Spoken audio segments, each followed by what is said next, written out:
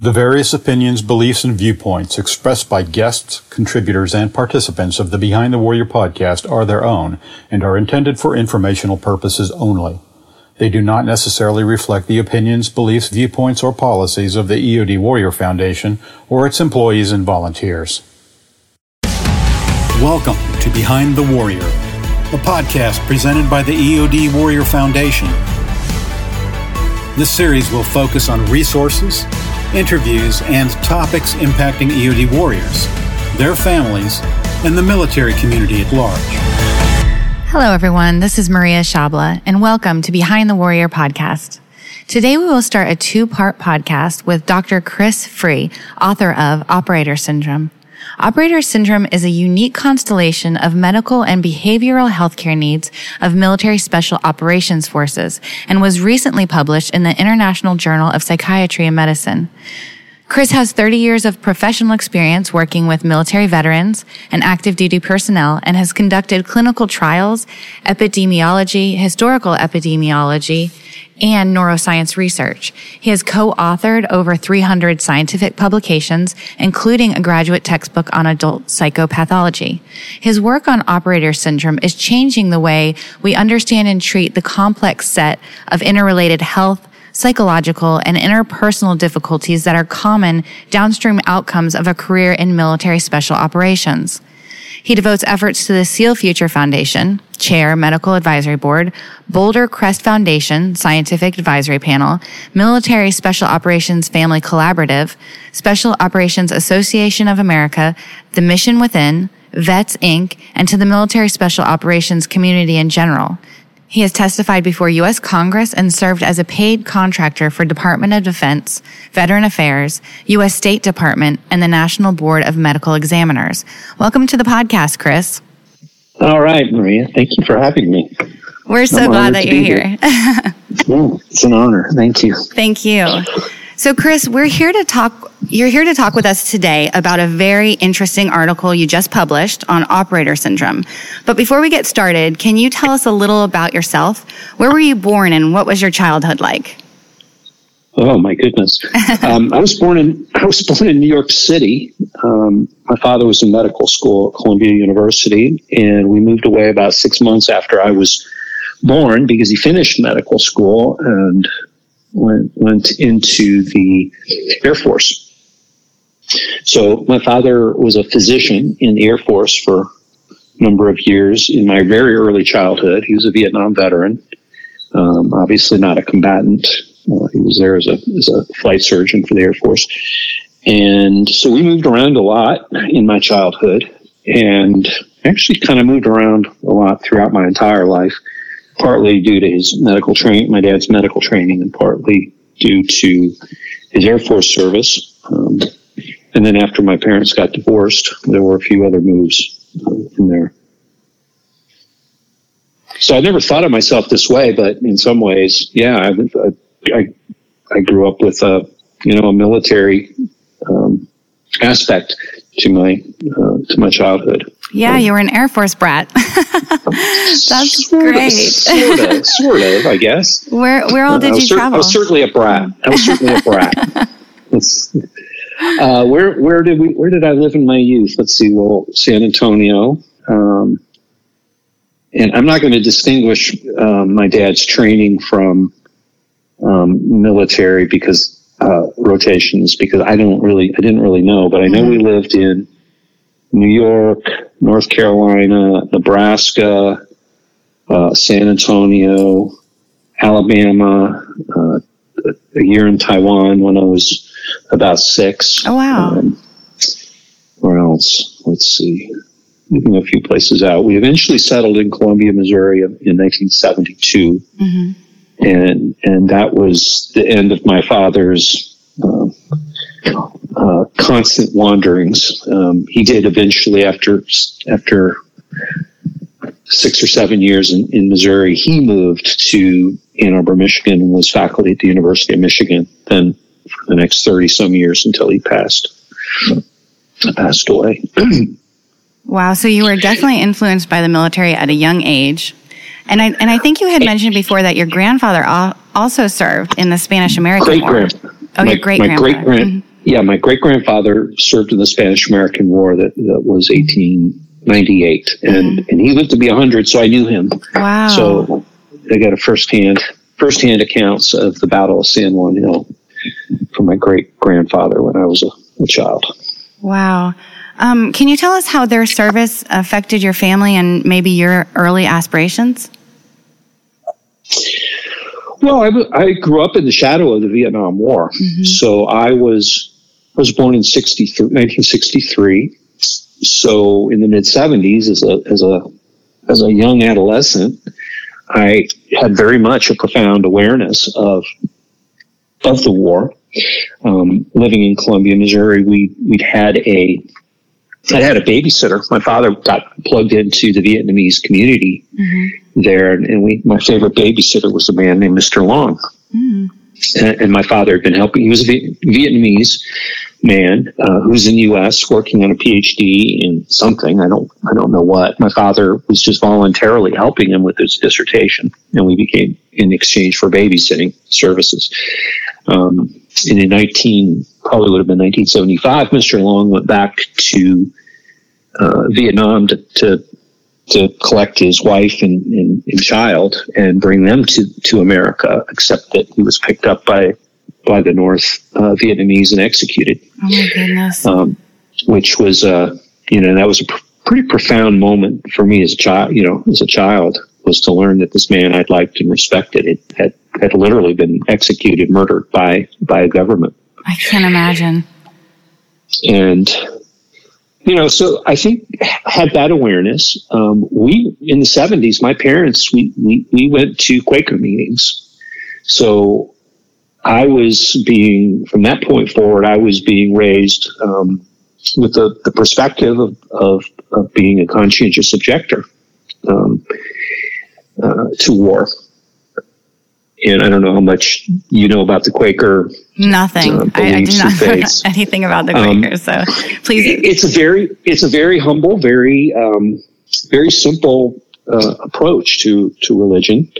They're called friends meetings because that's kind of what they are. It's a group of friends that get together. There's not a lot of formality. There's not a formal leader or pastor or minister.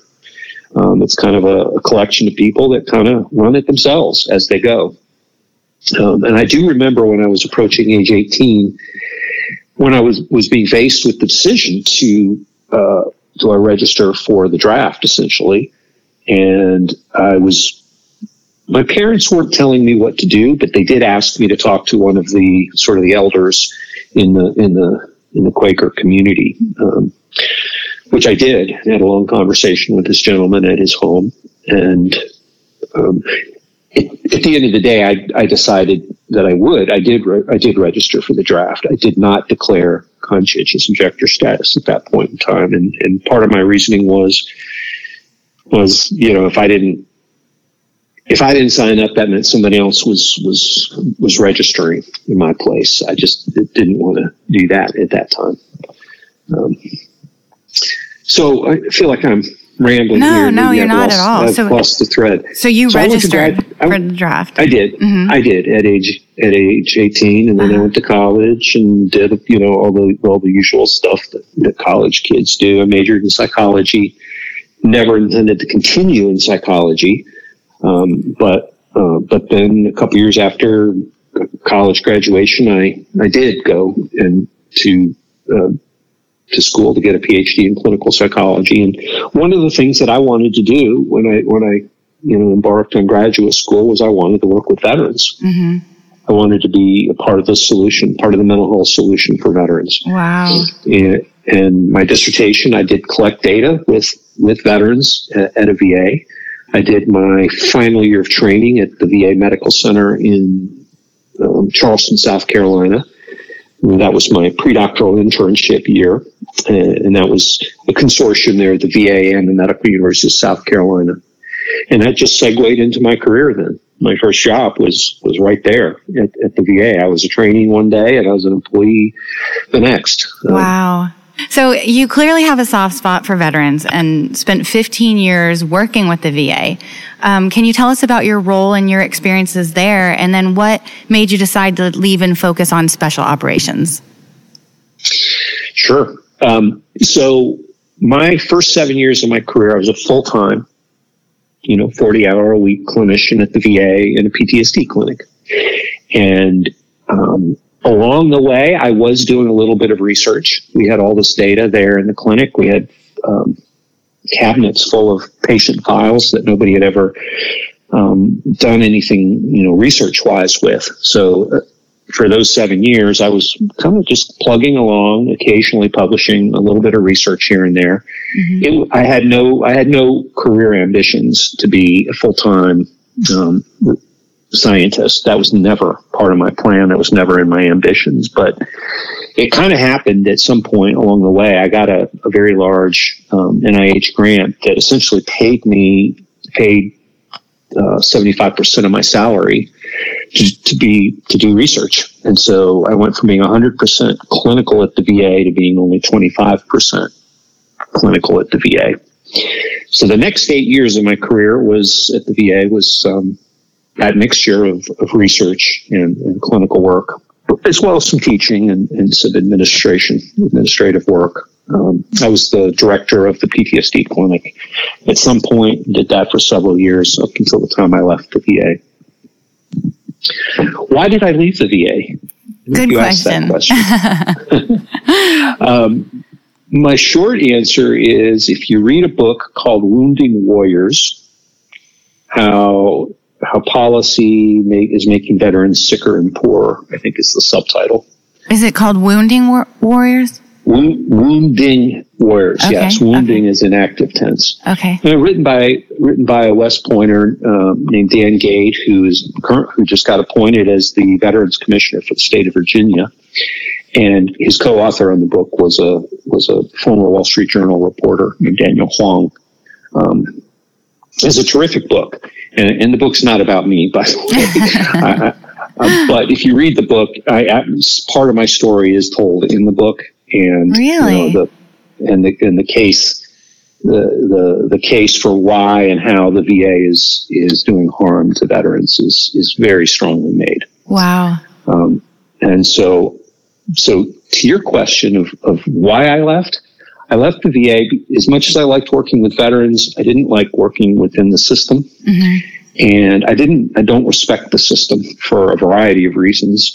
But one is the fraud and the abuse and the corruption that I perceived all around me was just incredible. I do believe that the VA's disability policies of encouraging veterans to see themselves as being sick and disabled is part of the problem. It's a very large part of the problem. I was publishing some research between 2000 and 2005, I had a number of studies coming out, published, that showed in a variety of different ways, from different angles, that the fraud and the abuse and the disability side of things is rampant. There are many people coming into the VA then, and I believe there still are, based on what I read in the Wounding Warriors book, who don't have PTSD, who don't really have a history of combat, and who maybe never even served overseas, and yet are drawing 100% disability for PTSD. Wow. And there's some good reason to believe that many of the people receiving disability from the VA are either lying about their service, because the VA doesn't really check, or they are malingering or exaggerating their psychiatric symptoms, which then means resources are being hoovered up by people who don't need them and haven't earned them. And that creates a problem for all the other veterans who do need them and have earned them. I was essentially being punished for that research. The big VA does not want to hear that there's a problem with malingering. They won't acknowledge it. They won't even study it. They'll say it doesn't exist, but they won't study it.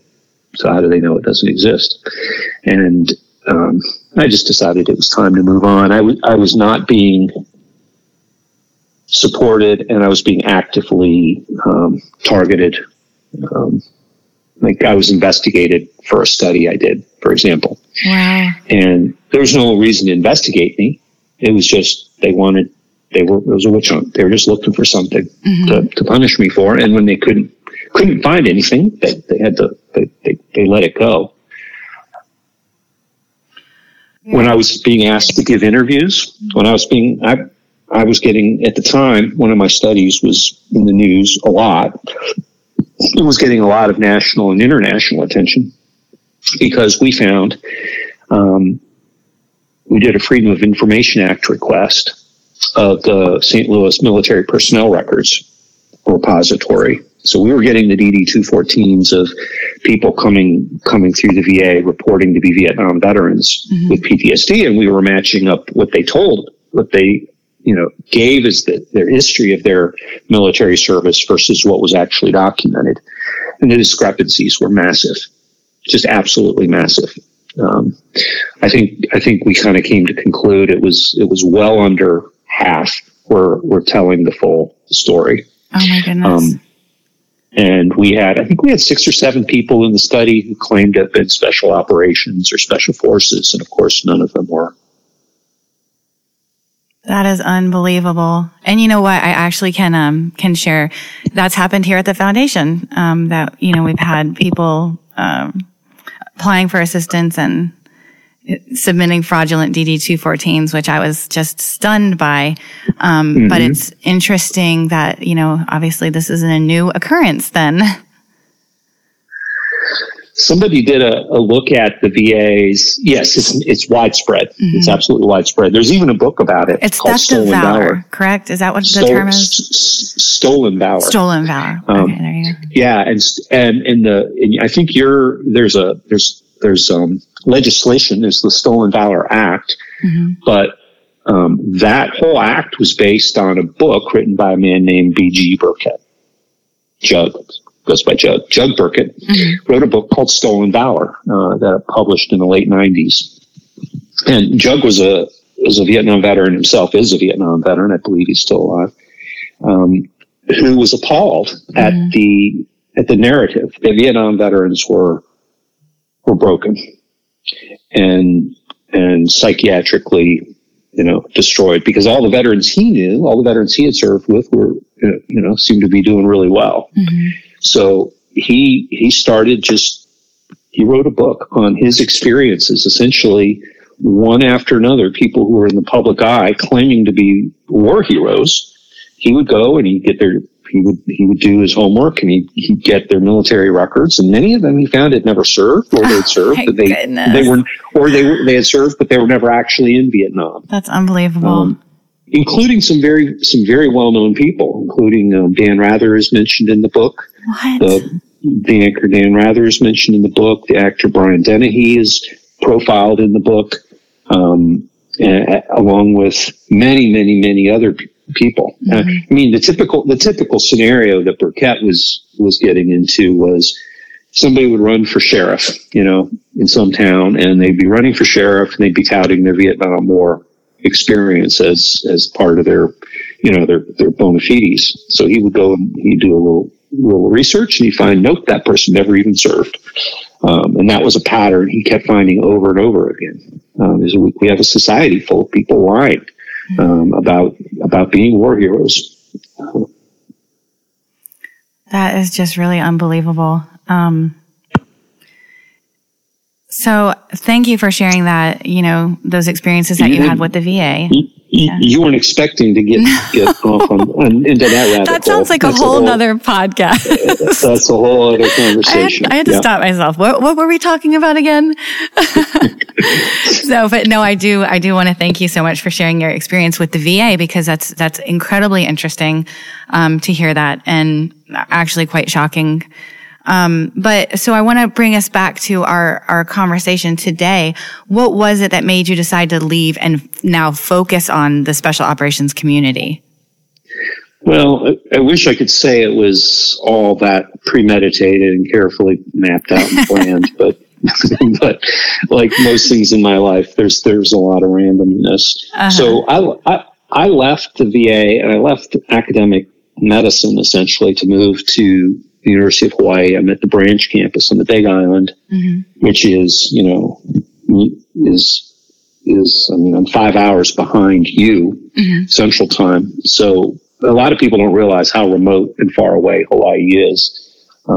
I'm not sure what really was going on. And my wife and I were kind of having our midlife crisis together. So we packed up and we took pay cut. We took big pay cuts and we moved out to Paradise to live the dream. Nice. And it has, we are living the dream. I don't want to say otherwise. It was not intended to be a research move, and certainly was not intended to I kind of thought my days of working with veterans might be over. But while I was here, I got recruited away to Houston to Baylor College of Medicine. And so I actually left the University of Hawaii for about 6 months, took that job full time, but then came back and kept the Houston work part time. So there was about 12 years, first at Baylor College of Medicine and then the University of Texas Medical School in Houston. I think 12 years, pretty much straight through, I commuted monthly.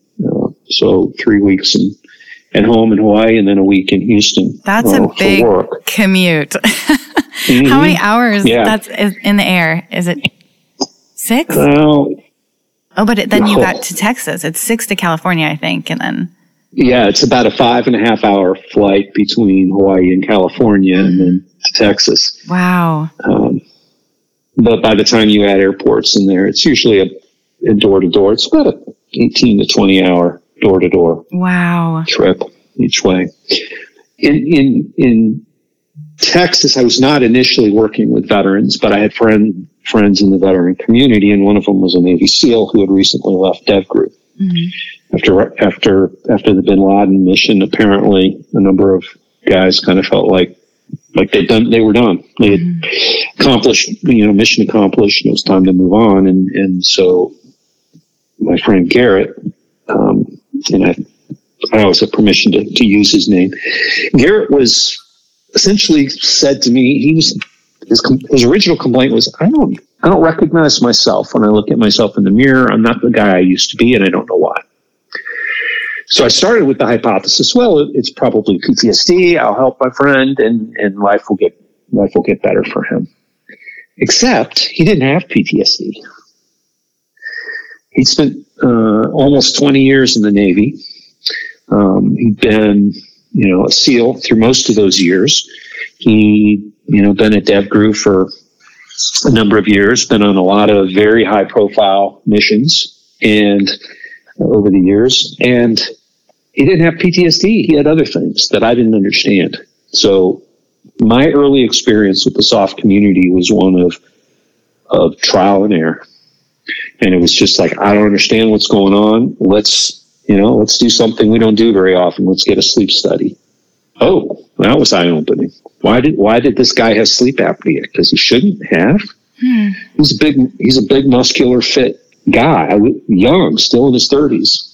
Wouldn't have expected sleep apnea. So that was a surprise. So why did he? I have to stop you. Why did he have sleep apnea?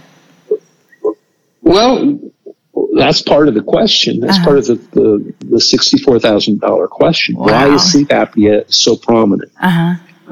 The next thing we looked at was, well, let's get a testosterone. Let's get some hormones looked at. And I was shocked that his testosterone was in the tank. Again, at the time, I didn't recognize, I didn't understand. I don't think anybody really understood back then. You had nothing to compare it to.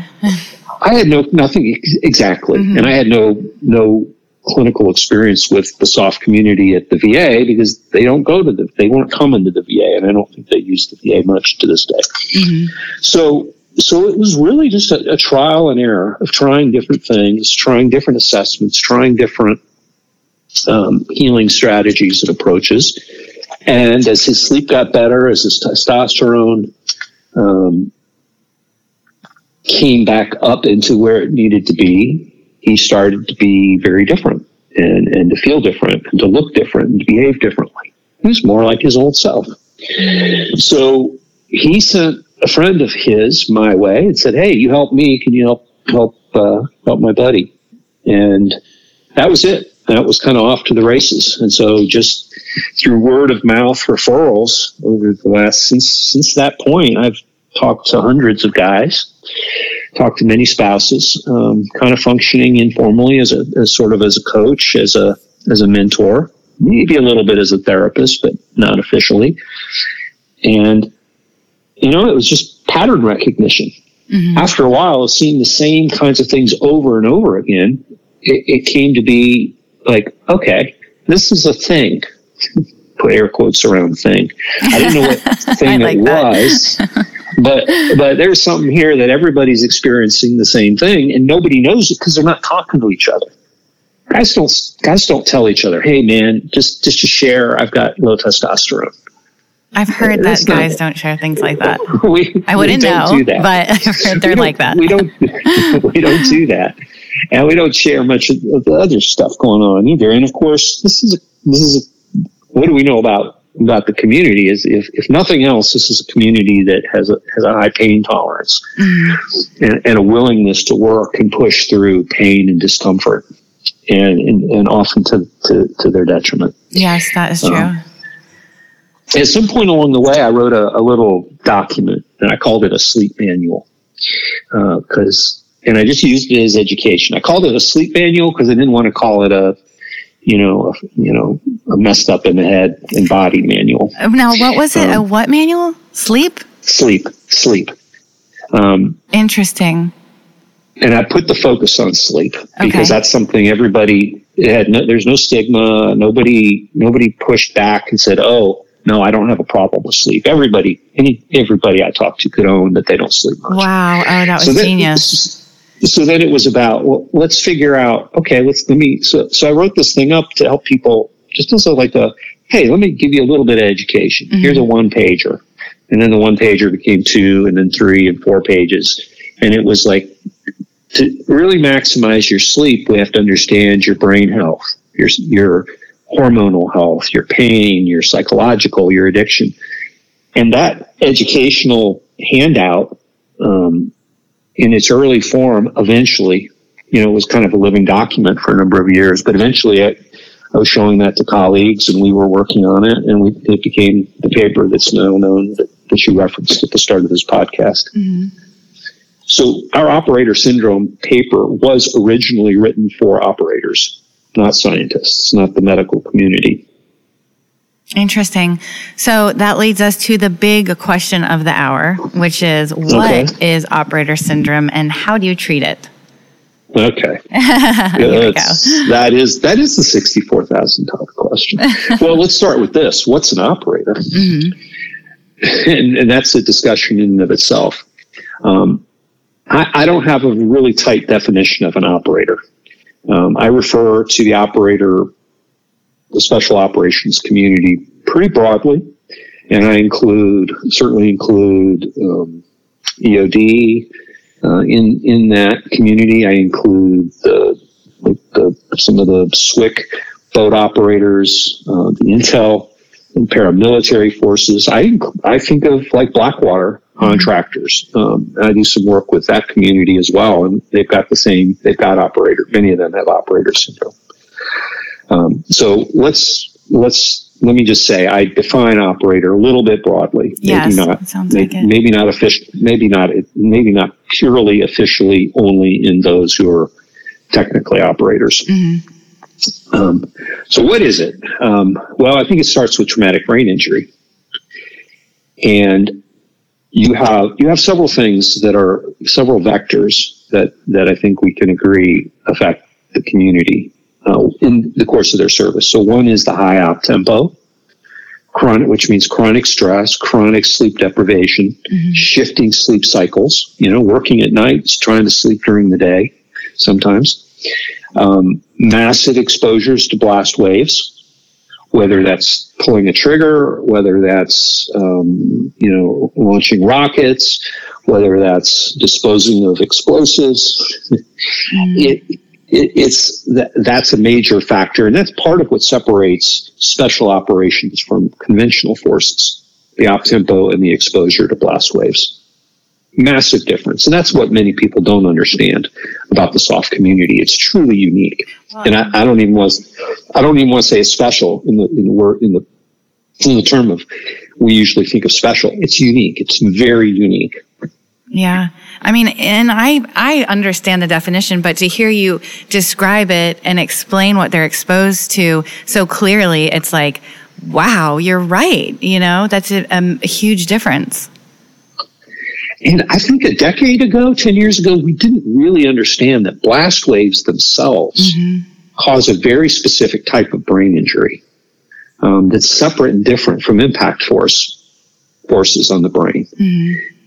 So we think of concussions, we think of, boxers that get hit a lot, football players that get hit a lot.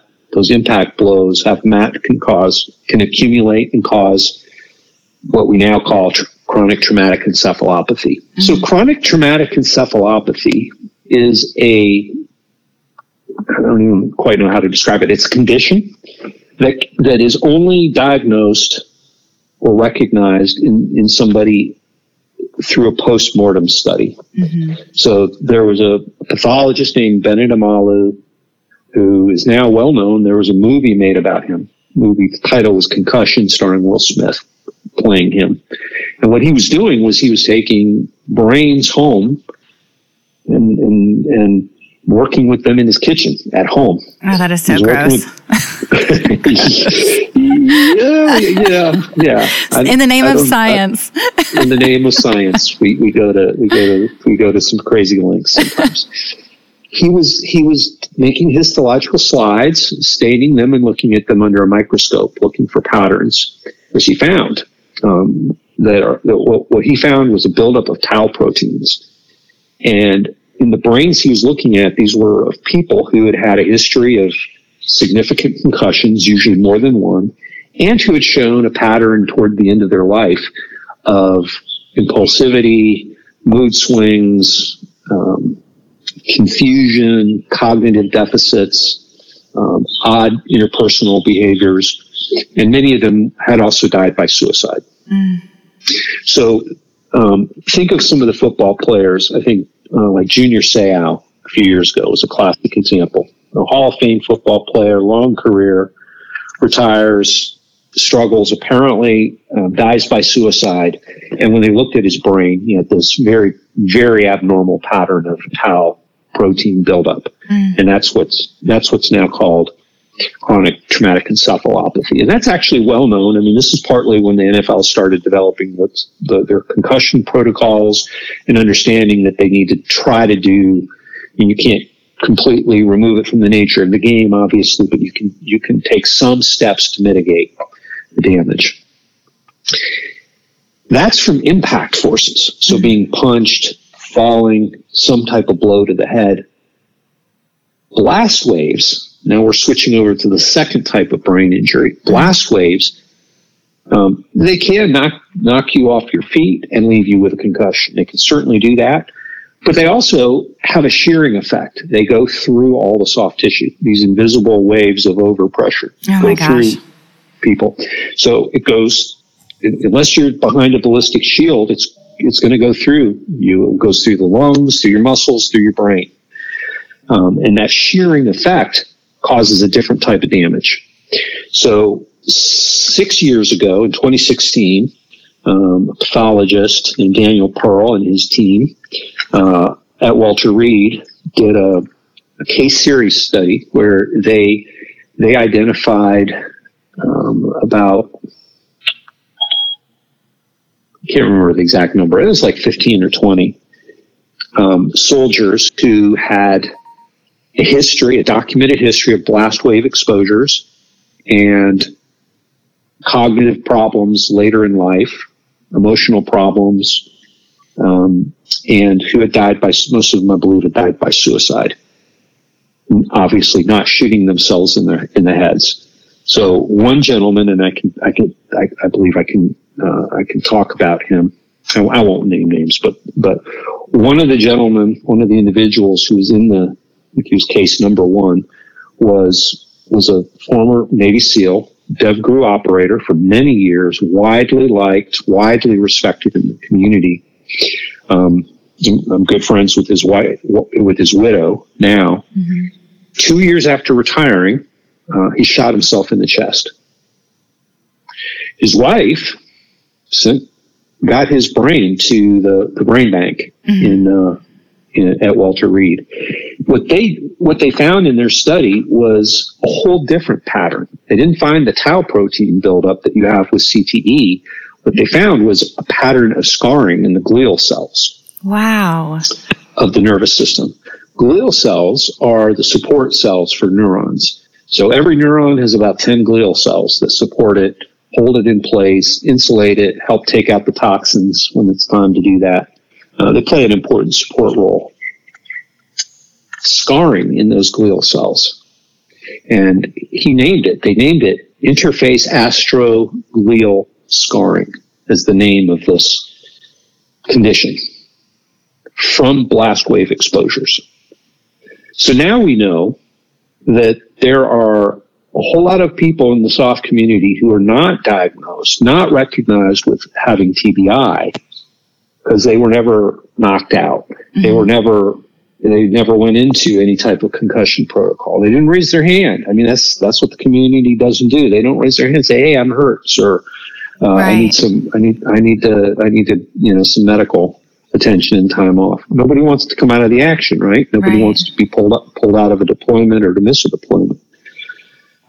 So this brain injury is accumulating over the course of a career. Talked with a guy yesterday who was a mortarman. He said he's probably fired 10,000 mortar rounds over the course of his career. That's a massive amount of exposure to explosions. Even pulling the trigger on a rifle is a micro explosion. Now, for most of us, I can go out and I can go, hunting or shooting. For most of my life, as much as I like it, I'm not going to truly incur any damage. But think about what somebody who's a trigger puller in a special forces unit. They're firing tens of thousands of rounds. Your average conventional soldier, your average law enforcement officer in America